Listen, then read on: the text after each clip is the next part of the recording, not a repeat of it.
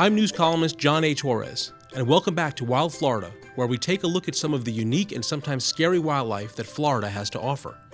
In this episode, TC Palm reporter Ed Killer explores an East Coast phenomenon that can scare the wits out of homeowners and cause drivers a lot of angst. I've always been fascinated by the things in our natural world which are, for lack of a better term, unfascinating. But the lowly land crab, which is best known by A1A motorists each fall when thousands are smashed flat under their tires, actually has a unique and fascinating role in the coastal ecosystem. In June of this year, an odd natural phenomenon in the coastal communities of eastern Florida took place. Giant land crabs came out of their protected and well-hidden, muddy burrows to wander around in the land of the humans. While some unfortunately met their demise under a steel-belted set of radial tires, others created quite a stir on social media.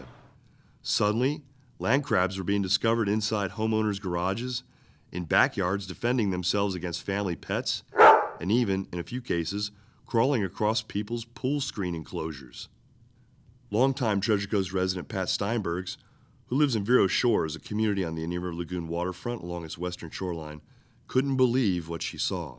This thing was on the side of the pool cage, and I wasn't sure what I was looking at, had to go over to see, and it was the biggest crab I'd ever seen in my life. It was bigger than my hand, it was large, hanging on my pool cage, and you get up close and it starts waving that huge claw at you, and I'm surprised. First I'm going, let's make sure it's on the outside of the screen, and it was, and that's good. Looked at it for a while, came back towards the house and saw yet another one near the gutter, near the roof, another huge one on the screen up above my head, again on the outside, thank you God, and decided this was pretty cool and went back and took a video of the huge one, and it decided to go up the pool cage onto the roof of the pool cage and started walking along, and I'm looking at huge crab with blue sky behind it, and I decided this was an invasion. This was the invasion of the crab things. It did just walk across the top of the pool cage onto the roof. Got on the roof, and you could, it's a solid thing. It's solid. It's walking along the roof, clattering away across the roof, went into the gutter, clattering in the gutter, and went down the drain pipe. I could hear it inside the downspout, and I'm amazed. And I don't want to go anywhere near that at this point because I'm barefoot.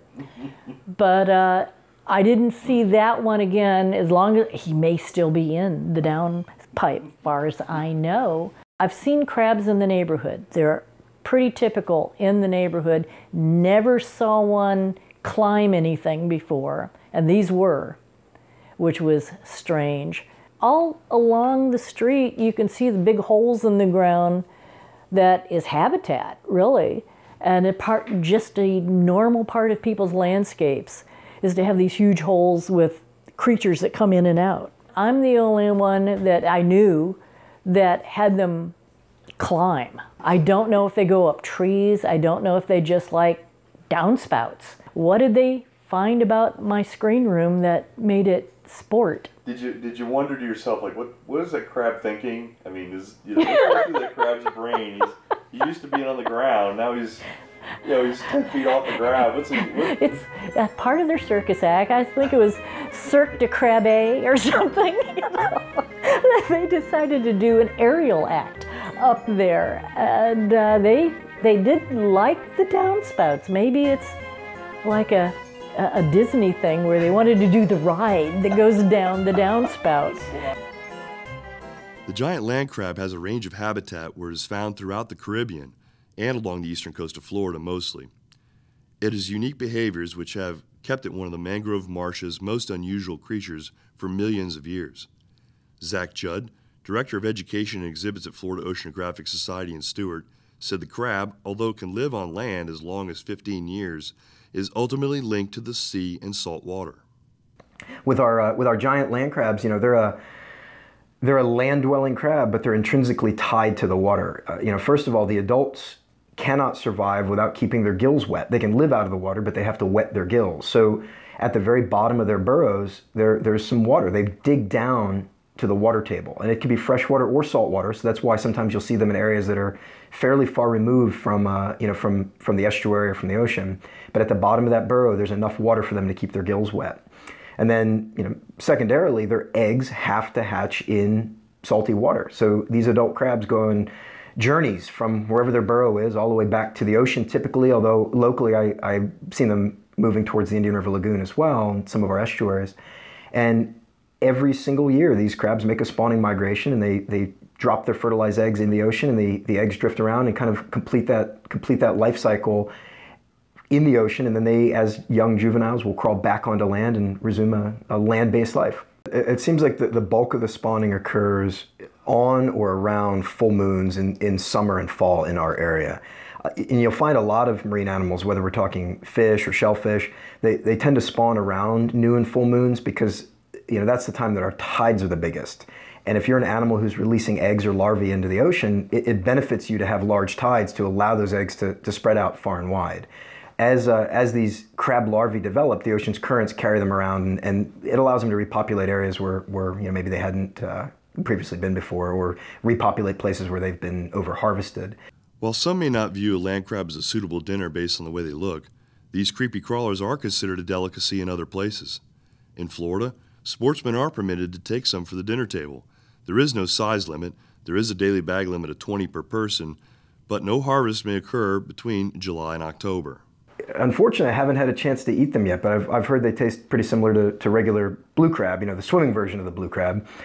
They're a delicacy in the Bahamas. I know it's a big business. Some of the more remote Bahamian islands, the crabs are really abundant still. They haven't been over-harvested yet.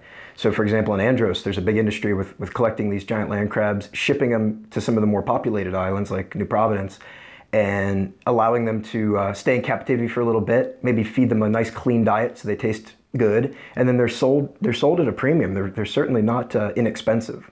I have a Bahamian friend who told me a story. He and his grandfather used to go out digging land crabs, and he said they were the absolute sweetest and best when they were molting. And when they molt, they actually seal themselves into their burrows. But with a trained eye, you could spot where the burrow opening was, and they would spend 20, 30 minutes digging down to these molting land crabs. And I guess it would be like a soft shell crab in our world. As they molt, their body parts are soft, and you can cook them up and eat them whole. But he said the flesh was just the sweetest during that period of molting. Do you have any idea what to feed them to clean them out and make them taste better? I don't know, but I would imagine maybe something like a clean cereal or a grain or an oatmeal. They're more of an herbivorous crab. They're omnivores. They'll pick on carrion if they find it. They'll scavenge if they need to, but they are a crab that can eat vegetation as well. The crabs, however, face numerous impacts. Coastal development, mosquito control practices, pesticide and herbicide use, and population growth are all taking a toll. But the crabs also face a threat from an unlikely source, sea level rise, said Grant Gilmore of Estuarine, Coastal, and Oceanographic Science in Vero Beach. Well, what we have to understand is that ocean interface with Florida is very dynamic. It's always changing. And the ocean would change it. A big storm would come through, you got to inlet, okay? And we know that sea level's rising. We have a dynamic situation here, and so when we put a monument like our house in a dynamic situation, or a hotel or whatever, what we have to realize is everything's going to be changing around that place. Now these crabs move with the tides, they move with the sea level rise, and they move. Okay, when we put a barrier like a dike around a wetland, or we put a barrier like a seawall, or a barrier like a house, that's not very dynamic. And so when the tide comes in or the sea level rises, they don't have any place to go. They're losing habitat basically. And so as sea level gets higher and higher, we're going to lose more and more land crabs. I mean, it's just no question about it. I don't think it looks very good for land crabs in the future, and that goes for anywhere. Near the full moon of September, Coastal residents will see land crabs again as the females begin their march to the sea and estuaries to drop their eggs. How will that be received by Pat Steinbergs? I'm not afraid of having crabs in my backyard. I just have to wear the proper shoes. If you're going to live in this area and there's going to be crabs, you definitely have to rethink your footwear. And I keep my dog off of them because they're pretty scary. And don't invite company, maybe you, but usually most company would be afraid. And have your favorite tire store on speed dial. I'm John Torres, and thanks for listening to Wild Florida. That was TC Palm reporter Ed Killer. You can follow him on Twitter at TCPALMEKILLER. On our next episode, Brandon Gerard of the Pensacola News-Journal tackles one of our scarier topics, Florida's bugs.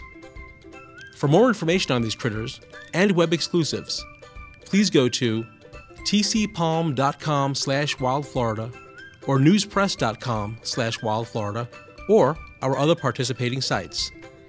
Wild Florida is brought to you by the USA Today Network, Florida.